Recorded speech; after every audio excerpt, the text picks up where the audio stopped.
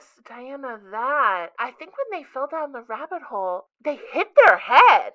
We're talking concussion.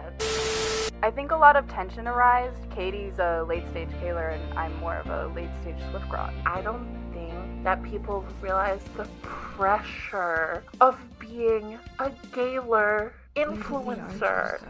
He just blacked out. The system broke down. Was all the bad blood just a little too much for her? Or is she strategically planning one massive comeback?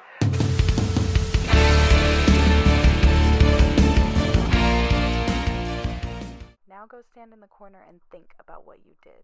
The Archer's Return.